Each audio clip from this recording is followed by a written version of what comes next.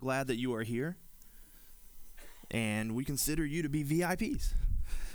Very important people. Connecting with you, hearing your story, finding ways to serve you and love you and care for you and your family is at the very top of the list on why we do this thing called church. So I hope you felt that this morning.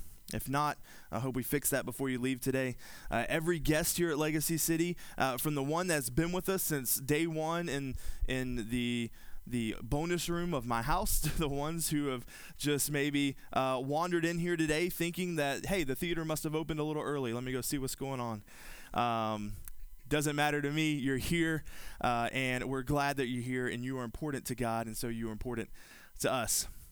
So if you're just joining us, we're several weeks into a teaching series that is walking through an amazing book of the Bible called 1 Peter. And so we've just been, I think this might be the fourth or fifth week. I'm not sure. It's somewhere in the range. I don't know. We've been in it for about a month, all of June. And so if you're just joining us, that's what we're doing. Last week we had to cut the message a little short due to time constraints. So I want to catch you up to where we were, and then we're going to press on into the text for this morning. That's the goal. That's what we hope is going to happen. The text for last week was an ambitious 13 verses from 1 Peter chapter 1, verses 13 through 25 is what we were trying to make it through. I think we made it about 4 verses in, and then we were done for the day. And so hopefully we're going to make it a little bit further today, and we're gonna dig in a little bit more. But here's the thing, church. The Word of God is so rich. Right? That's why we had that entire share and prayer time earlier, because the Word of God is so rich, is so full of amazing things for us to just glean from. It's so full of life and truth and meaning. The Word of God is living and active, sharper than any two-edged sword, Scripture tells us. Is breathed out by God and profitable for teaching, for reproof, for correction, and for training in righteousness, the Word tells us. The Bible calls the Word of God the sword of the Spirit. We are blessed by reading and understanding and applying the truths that we see in the Word. So it's so important. Yes, we're going to take a while to read through this book. This is, I think, in the young life of this church, we launched December 31st of just 2017, so we're only about 5 or 6 months into this thing, and I think we've done mostly topical series up until now, so this is a little different. We're actually just walking through a book of the Bible verse by verse, and we're trying to just pull as much out of it as we can without just spending like too much time. Like we're not going to do like a whole year in one book right now, but maybe later if God calls us to do that. But right now we're just going to do the summer in this book. But there's so many great things, and there's some days where we only have made it through 3 or 4 verses, but it's because God has so much to say to us. Just so much to say to us. When I'm sitting down to prepare, and I'm kind of going through, and I read the text, and then I read a commentary, and then I read the text, and then I read a book, and then I go back to the text, and I'm trying. What I'm doing is I'm kind of looking, and I have such a hard time deciding what to actually cover, because if I'm being honest, there are many days where we could just spend the entire morning talking about 1 or maybe 2 verses.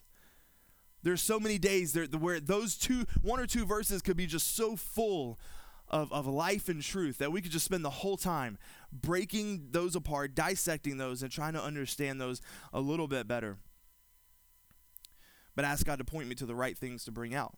So my goal, just so you know, my goal is not to share with you every nugget of knowledge I have about I'm not trying to share with you every anecdote or every particular, all the information I have about a particular passage every time I come up here. I'm not going to break down the Greek every single time. I'm not going to do a word study. I'm not going to go back to the historical, cultural context for every single passage and what's going on in that time. Those are important, and we will hit on those things, and those things will come out from time to time, but I can't do it for every verse and every word. We will literally be in this book for just forever. We'll just spend it forever in this one book. We are the church of 1 Peter, and we're just going to hang out there, and that's it. That's it. It's not always about whether the verbs are imperative or indicative. You didn't know there'd be vocab today, but there is.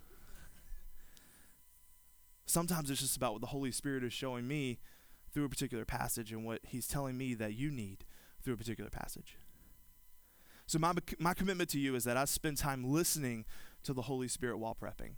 I spend time asking the Holy Spirit to speak to me through His Word in an effort that these are actually His words you hear and not mine. I said week 1, while we walk through this series, you should follow along at home. I kind of gave you some things, and I said I really would love, if you really want the most out of this series, as we walk through a book of the Bible, as we walk through the text, then be at home reading it through the week. Read what we just went over and read what you think we're going over next week. Odds are we won't make it there, but see, you can try. You can go for it. Get a commentary. You can get them super cheap. And I know it's a scary word, but there are great commentaries out there that are actually understandable for anybody. If you have a study Bible, you've got basically a commentary built into the bottom of that Bible. You can just read through those things. That'll help you to understand a little bit more. Read a different translation. Do some different things. Follow along. Really dig into the Word. If you want the most out of this, then don't let this morning be the only time you actually dive into the Word, into the text that we're talking about. Make it a part of your quiet time or your daily reading, and ask, of course, every single time that you open the Word, for the Holy Spirit to write the words on your heart. Don't just read it for completion, but ask and beg the Holy Spirit to write the words on your heart so that you may see and know and understand a little bit more about who God is and who we are in Him. That's our goal of reading this. That's our goal while we're going through this. So, last week we read 13 through 25. We read that, and then we didn't make it that far, but we read that, and we see that Peter is talking about holy living. Living a life that is different, set apart, actually, is the words that we're talking about here. And he started this letter calling us aliens or exiles or sojourners or foreigners, depending on your version and your translation, what you have. All of those words kind of mean essentially the same thing. We are not of this world. This is not our home. All right, we're here for a time, we're here for a season, and then we go somewhere else, and that's where we spend eternity. That's our actual home. So we're exiles here on this earth. We're foreigners on this planet. And as such, we should live in such a way. Right? Our life should look a little different. The way we act, the way we interact should be a little different, because we are different. And so Peter, we said in verses 13 through about 21 or 22 or so, he gives us like 5 different keys on how to live a holy life, how to live a life that is different. And so we hit on 3 of them, and I'm just going to catch you up on those 3 real quick, and then I'm going to give you the next 2, and then we're actually going to move on to what we're going to be hitting on today. So we said the first key to holy living, and if you took notes, then you have this, so you don't have to write it down again, but the first key to living as outlined in this passage was, number 1, control your mind. Control your mind. And we saw that in verse 13. As we read verse 13, it said, therefore, preparing your minds for action, being sober-minded, set your hope fully on the grace that we brought to you at the revelation of Jesus Christ. Peter knows that the truth to holy living begins with right thinking. And as believers, we need to have an alert and disciplined and prepared mind, ready for whatever the world or the enemy is going to throw at us for the glory of God. So we said, number 1, we got to control our mind. We saw that in verse 13. And then verse 14, we saw that we need to imitate our master. That was the second thing. We need to imitate our master. As obedient children, do not be conformed to the passions of your former ignorance. But as he who called you is holy, you also be holy in all your conduct. Since it is written, you shall be holy, for I am holy. Peter pulls some text out of the Old Testament here, quoting Leviticus, be holy, for I am holy. In Leviticus, the people of God were being told to be holy and to live differently, to live set apart. And that's what being holy means. Live differently than the pagan nations that were surrounding them. All right, they were surrounded by all of these pagan nations that worshiped pagan gods, and so he wanted them to be different. God wanted them to stand out in the crowd. How is that any different from us, really? We may not have overtly pagan nations surrounding us like maybe they did in Leviticus, but we do have a broken and fallen world. A world obsessed with politics and war and entertainment and money and sex. We have a world that's just inundated in those things.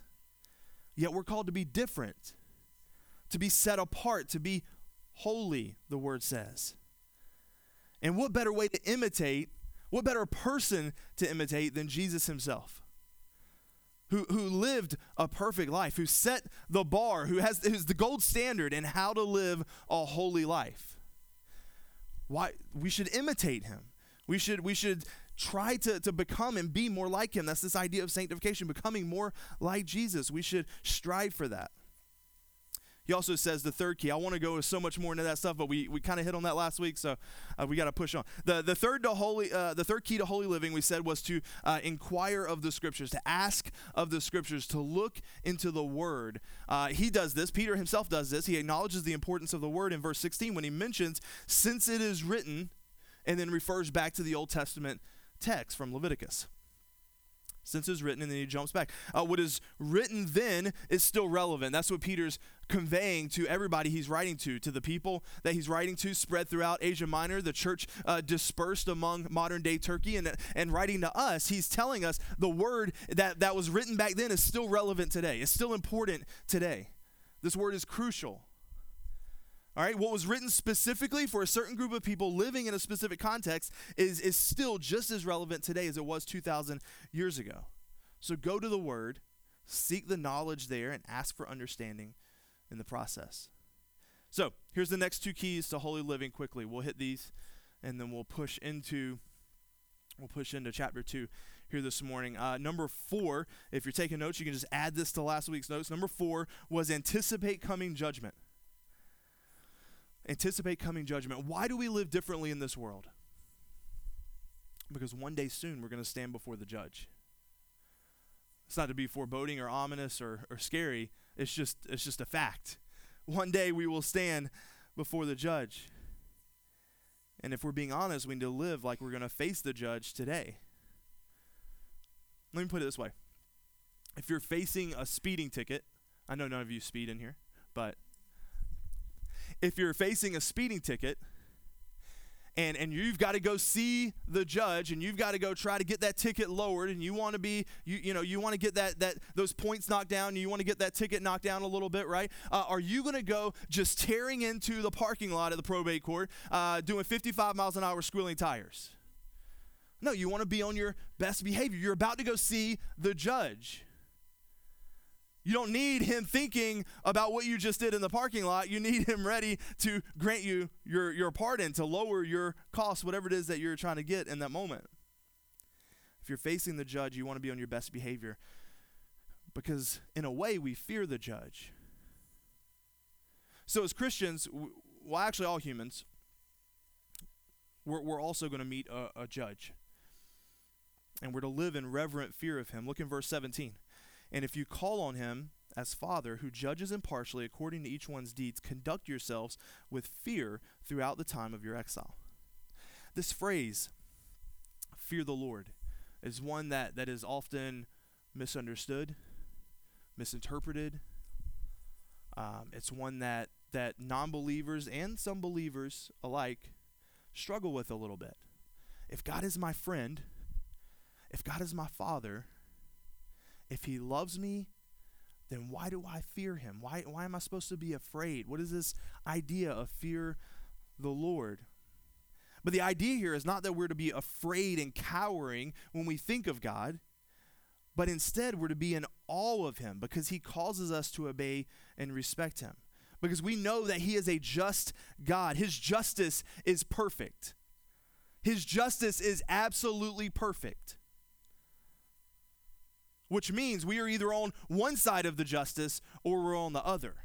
There's no in between. And as such, we're in reverent awe of him.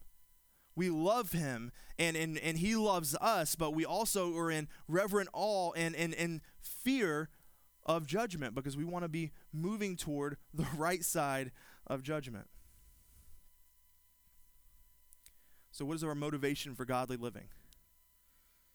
Holy living. It's knowing that we will stand and give an account of our lives. 2 Corinthians 5:10 says this, for we must all appear before the judgment seat of Christ, so that each one may receive what is due for what he has done in the body, whether good or evil. We don't live in fear of condemnation, church, but in fear of what we spend our life on will be of no value. I don't know, for me, that's the bigger fear. I have no fear in condemnation. I know I am safe and secure in the hand of the Father. But I think what I fear a little bit more is that the things I do here on earth will just be worthless in light of eternity. I find that often we don't struggle with the question of right and wrong nearly as much as we struggle with the question of what is best. Many times the things we enjoy, the things the world offers, might not be sinful in and of themselves, but they might not be wrong, but are they of actual eternal value? Listen, church, life is too short to waste it in disobedience and sin. So let's live so that when we stand before the judge, he will say, "Well done, my good and faithful servant." Isn't that what we want to hear? Isn't that what we want to experience on that day of judgment?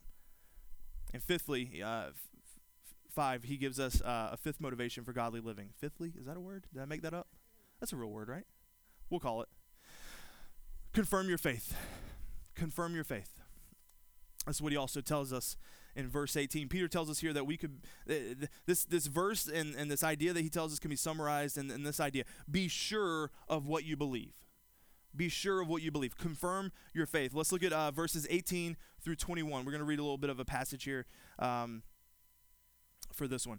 18, knowing that you were ransomed for the futile ways inherited from your forefathers, not with perishable things such as silver and gold, but with the precious blood of Christ. Come on, somebody. What does the world think is valuable?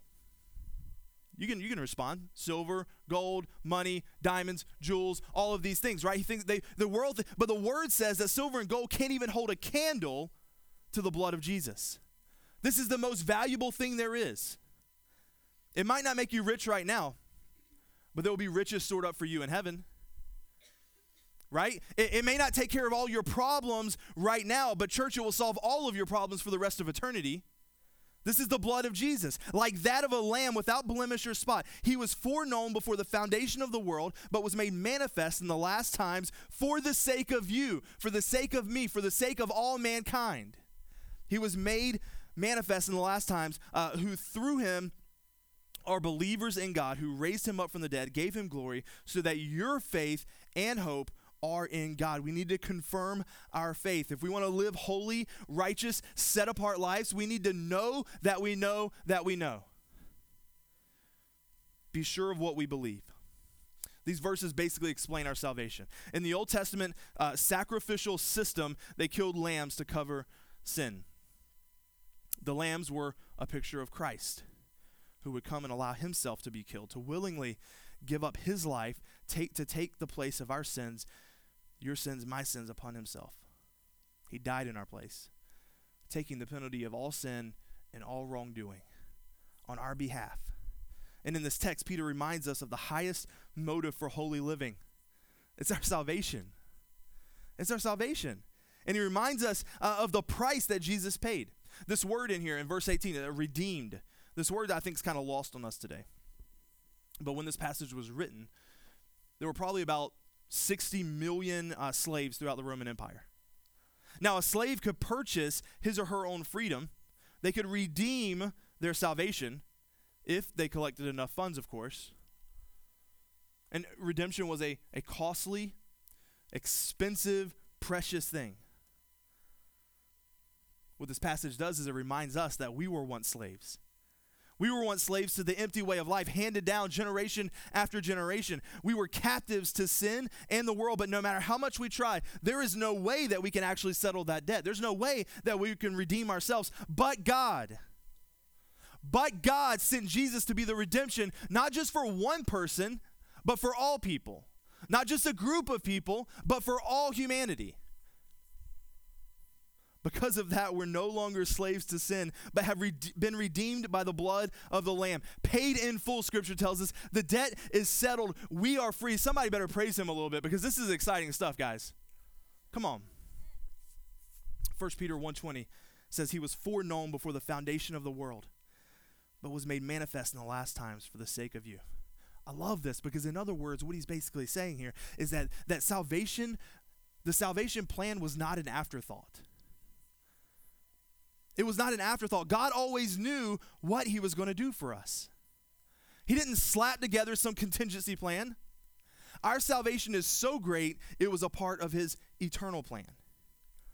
The Message Bible translates it this way. I love this. It cost God plenty. I don't know why that word's so funny. I think of good and plenties. Does anybody ever eat those candies that just get stuck in your teeth and they're like tar, but they're kind of good? Well, it costs God plenty to get you out of that dead end, empty-headed life you grew up in. He paid with Christ's sacred blood, just throws that in there, He died like an unblemished sacrificial lamb. And this was no afterthought. Even though it has only lately, at the end of ages, become public knowledge, God always knew that he was going to do this for you. How about that?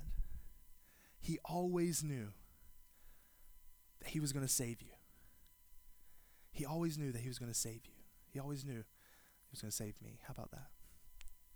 He finishes the chapter by giving us a few more thoughts on living holy lives. We'll kind of just go through these real quick. Verse 22, having purified your souls. We need to live lives that are pure and holy by your obedience, obeying the word of God. That's where this comes from. To the truth, for a sincere brotherly love, love one another. This is self-explanatory. God loves his creation, so we should also love his creation earnestly from a pure heart. Since you have been born again with Jesus, church, we are a new creation, not of perishable seed, but of imperishable, through the living and abiding word of God. Again, it comes back to this idea of obedience to the word of God. How crucial is that for us to live holy, set apart lives? To actually, we hate that word obedience. It makes us feel like we're children. But you know what the word of God calls us? Children. We are children of God the Father. And he loves us, and he cares for us, and he gives us something to live by. He gives us some words to help us to grow and to become more and more like him. So let's push on into chapter 2 because he kind of continues this thought a little bit into chapter 2. So put away all malice and all deceit and hypocrisy and envy and all slander. We're just knocking out a whole list here of sins, of things that God doesn't want you to do. Go ahead and just get rid of those things. Peter's very direct. I like that about Peter. Put away all these things.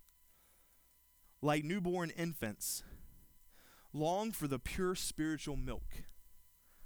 This is the word of God, that by it you may grow up into salvation, if indeed you have tasted that the Lord is good. What imagery we get from Peter here. You will long for the milk if you have tasted and seen that it is good. We will long for the word of God because at conversion we have tasted and seen that God is good. Listen, church, if you know Jesus, if you are indwelt with the Holy Spirit, then we should long for the word of God. We should long for holiness. We've tasted it. If you know Jesus, you have been indwelt by the Holy Spirit, and you have tasted and seen that he is good, and we should long for that. If you've ever had kids, or just been around babies in general, you know that when it's feeding time, there is no stopping a baby's cry until he or she gets what they want, right? Any moms in here can attest. Any dads getting up at like 4 a.m. to feed a baby a bottle and fall asleep while holding them? I did that. They have a one-track mind. It's built into them to know that when they are hungry, they crave milk and they need it right then. There's nothing else in the world that's important other than getting that thing that they need. That's how we're to be as Christians. That's how we are created, to be holy and set apart. We will long for the word of God. God speaking to us through the text, God speaking through other people, God speaking through dreams, and even God speaking audibly into our ears and hearts. We should long for that. Nothing else should matter in the grand scheme of things except hearing from our God. Kind of like a baby desiring the milk. I'm so excited to get to this next passage. We don't have a ton of time, so buckle up because I want to do this whole section together before we leave today. So I'm going to read all this, and then we're going to go back and we're going to kind of hit on it for just a few moments. So here we go. This is going to be 4 through 10. This is one of my favorite passages in all of 1 Peter, and so we're going to try to pull as much out of this as we can in the time we have left today. So let's read together. As you come to him, a living stone rejected by men, but in the sight of God, chosen and precious, you yourselves, like living stones, are being built up as a spiritual house to be a holy priesthood, to offer spiritual sacrifices acceptable to God through Jesus Christ. For it stands in Scripture, behold, I am laying in Zion a stone, a cornerstone, chosen and precious, and whoever believes in him will not be put to shame.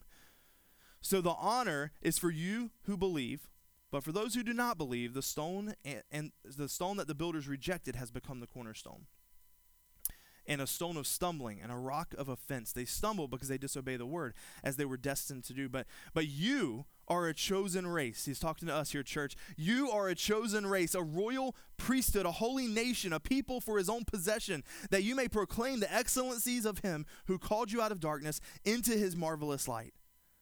Once you were not a people, but now you are God's people. Once you had not received mercy, but now you have received mercy. There's so much that we could talk about here. There's so many great things, and unfortunately, we're not going to have the time to hit on all of these. There's a lot of titles that's given to Jesus and applied to him throughout Scripture and just over time that are linked to either his person or even his ministry. As the Messiah, he's been called the Anointed One, the Son of God, the King of Jews, the Lion of Judah, the Comforter, the Counselor, the Prophet, the Suffering Servant, the Lamb of God, the High Priest, the Day Spring, and the Day Star. He's been called all of those things. In terms of his sovereignty and authority, he's called Lord, Head, Prince, Chief Shepherd, the Word of God, the Firstborn, the First Fruits, the Front Runner. In his work of salvation, he is Jesus, Savior, the surety and mediator of the new covenant, the rock and author of life. And as somebody read this morning in the I am sayings of John's gospel, he is the bread of life, the door, the light, the true vine, the way and the truth. And the disciples usually called him their master, rabbi, and teacher. And in this passage, he's the precious stone and he's the cornerstone. This is what the word calls him right now. He is the precious stone and the cornerstone. You see, precious stones are mentioned often in the Bible. Obviously, they were highly valued in Peter's day. Precious stones are also used in Scripture, though, as a symbolic way to imply value, beauty, and durability. Jesus is like a precious stone. He is valuable beyond all measure. He is beautiful beyond all measure. He is so durable that he has always been and always will be. I mean, that is the epitome of durability. Am I right? Then in verses 6 and 7, Peter goes a step further and says Jesus is called the cornerstone. And as we come to Christ, as we come to Jesus, he becomes our cornerstone. Verse 4, as you come to him. This indicates a daily personal relationship. As we come to him, as we are living our lives and come to him daily, as we rely on him and as we trust in him, he becomes our all in all. He becomes our cornerstone, the most important piece of the foundation of who we are. He becomes that to us. But verse 7 tells us that he is a cornerstone that unfortunately others have missed. Yes, he is very precious to those who believe, but verse 7 tells us that the stone that the builders rejected has become the cornerstone.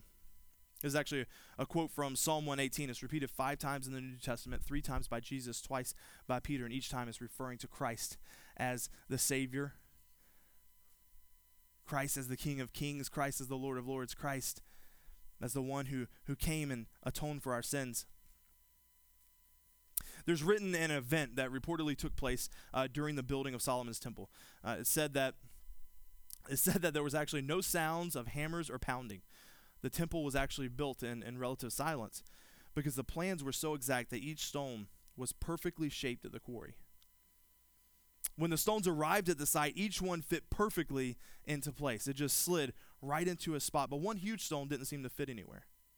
And the builders placed it to the side. Eventually, it got in the way, and the workmen actually pushed it over the bank, and it rolled into the Kidron Valley. After the foundation had been laid, the time came to hoist the cornerstone into place. So word was sent to the quarry, but the masons replied that it had already been delivered. Church, you know where I'm going with the story. That was the rejected stone. When it was retrieved, it slid perfectly into place, serving as the stone that held all other stones in position. Church, when we come to Christ, he becomes the cornerstone for our lives. He becomes the cornerstone for our church. The very thing that holds it all together. So if Jesus is our cornerstone, then what does that make us? Makes us his construction project. All right, where's construction project? Because we're all under construction. Can you relate to that statement? The Lord is building, Scripture says, a spiritual house. Verse 5 tells us that. And the emphasis of isn't just on his work in us as individuals, but in us as a church. Notice how Peter described the church. Living stones being built into a spiritual house. Calls them a holy priesthood, a chosen people, a royal priesthood, a holy nation, a people belonging to God. Going all the way back to the beginning of chapter 1. Aliens and strangers in this world. The spiritual house is built up of all believers in Christ, and therefore it is the same as the church. You know, the church has this in common with the temple of the Old Testament. It is the dwelling place of God on earth. But it's also different from the temple, which is actually a physical, tangible building that is made out of beautiful, albeit perishable materials. The church, on the other hand, is a structure built out of living stones. That's us. Living stones. Now the picture changes quickly in the text from a spiritual house to the holy priesthood that functions in connection with the house. You see, believers are not only living building blocks in the house, they are also holy priests as well. That's right. You didn't realize you were coming here to be ordained as a priest this morning, but you're welcome. Took care of that. See, under the Mosaic law, the priesthood was limited to the tribe of Levi and the family of Aaron. And even those who were priests were forbidden to approach the presence of God. Only the high priest can do that, and only he could do that one day of the year. That's Yom Kippur, that's known as the Day of Atonement, and he had to follow a precisely ordained procedure outlined for the occasion by the Lord himself. Think about walking through all those hoops.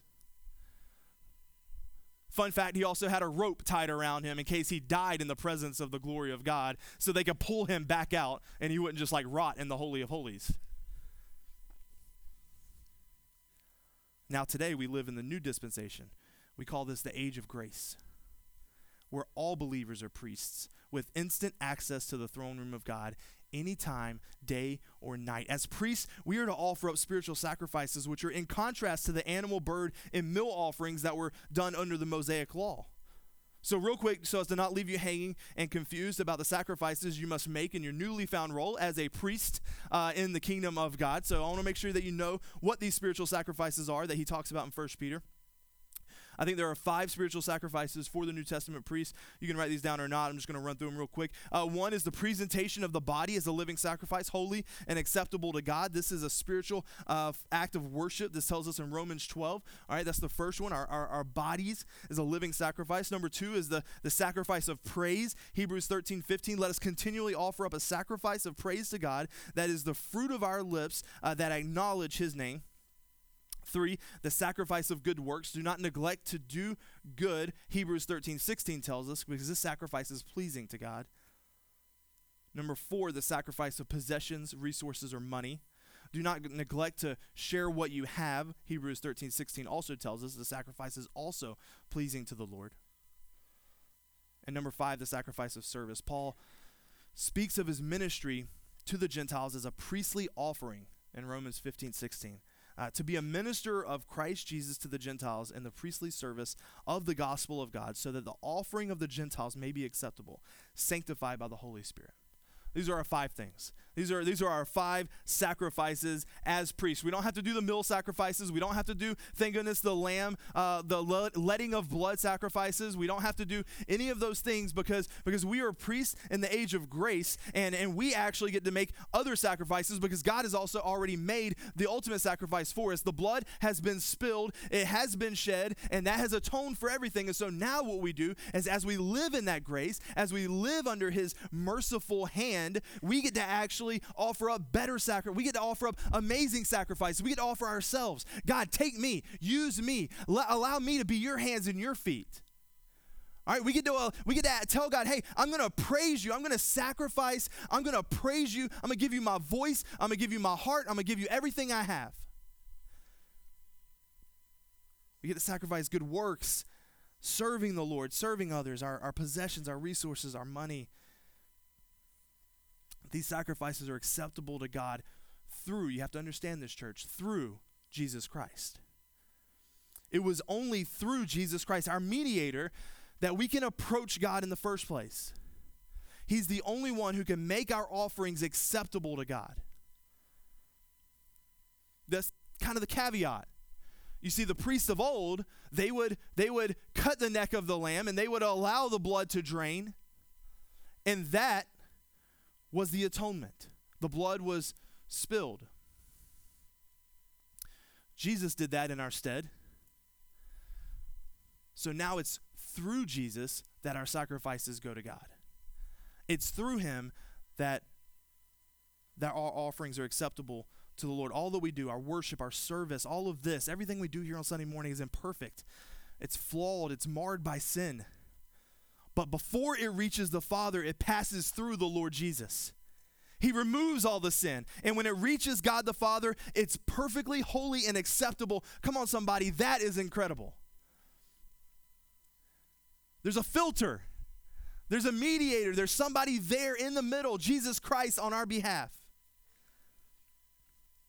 If you've ever watched a church building while it's under construction, you know that the foundation, any building really, I don't know why I said church building, but the foundation is laid first, then the walls, and then the roof. Denver, is that the general way you build build things, right? Foundation, walls, roof. Okay, so that's how it goes up. We understand that. But as we said, a building isn't the real church. The real church is made up of the people who come into the building. The church is a people, not a place.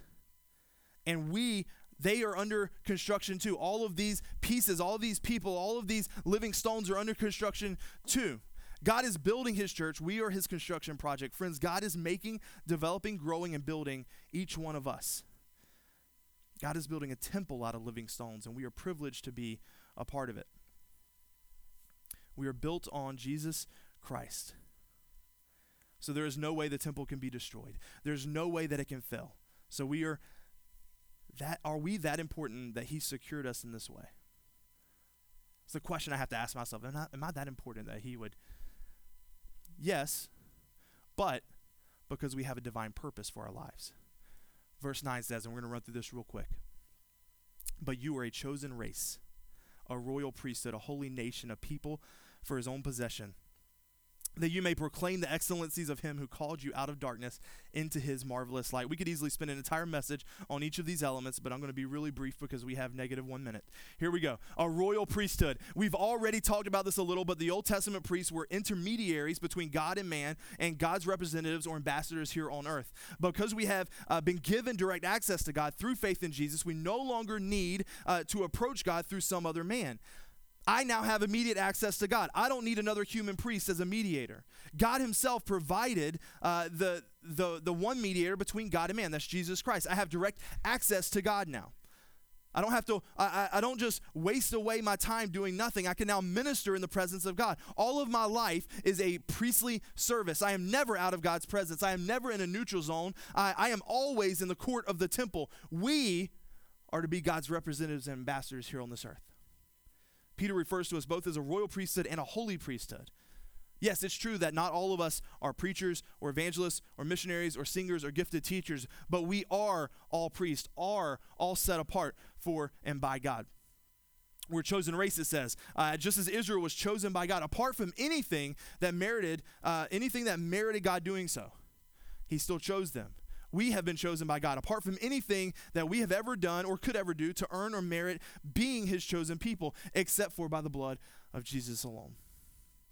It calls us a holy nation. We are not just a run-of-the-mill people in this world anymore. We have been set apart for God. We exist for God. And since God is holy, we are holy. We share his character. We talked about this a little last week and even at the beginning this morning. As God's children, we have been called to live lives that are set apart, unique and distinct from those in the world around us. It says that we are people for his own possession. Listen, I know that God owns everything. So in one sense, everyone is God's possession, but this means something special. We are God's inheritance. We're the ones he aims to spend eternity with. We belong to God because he has purchased us with the precious blood of Jesus.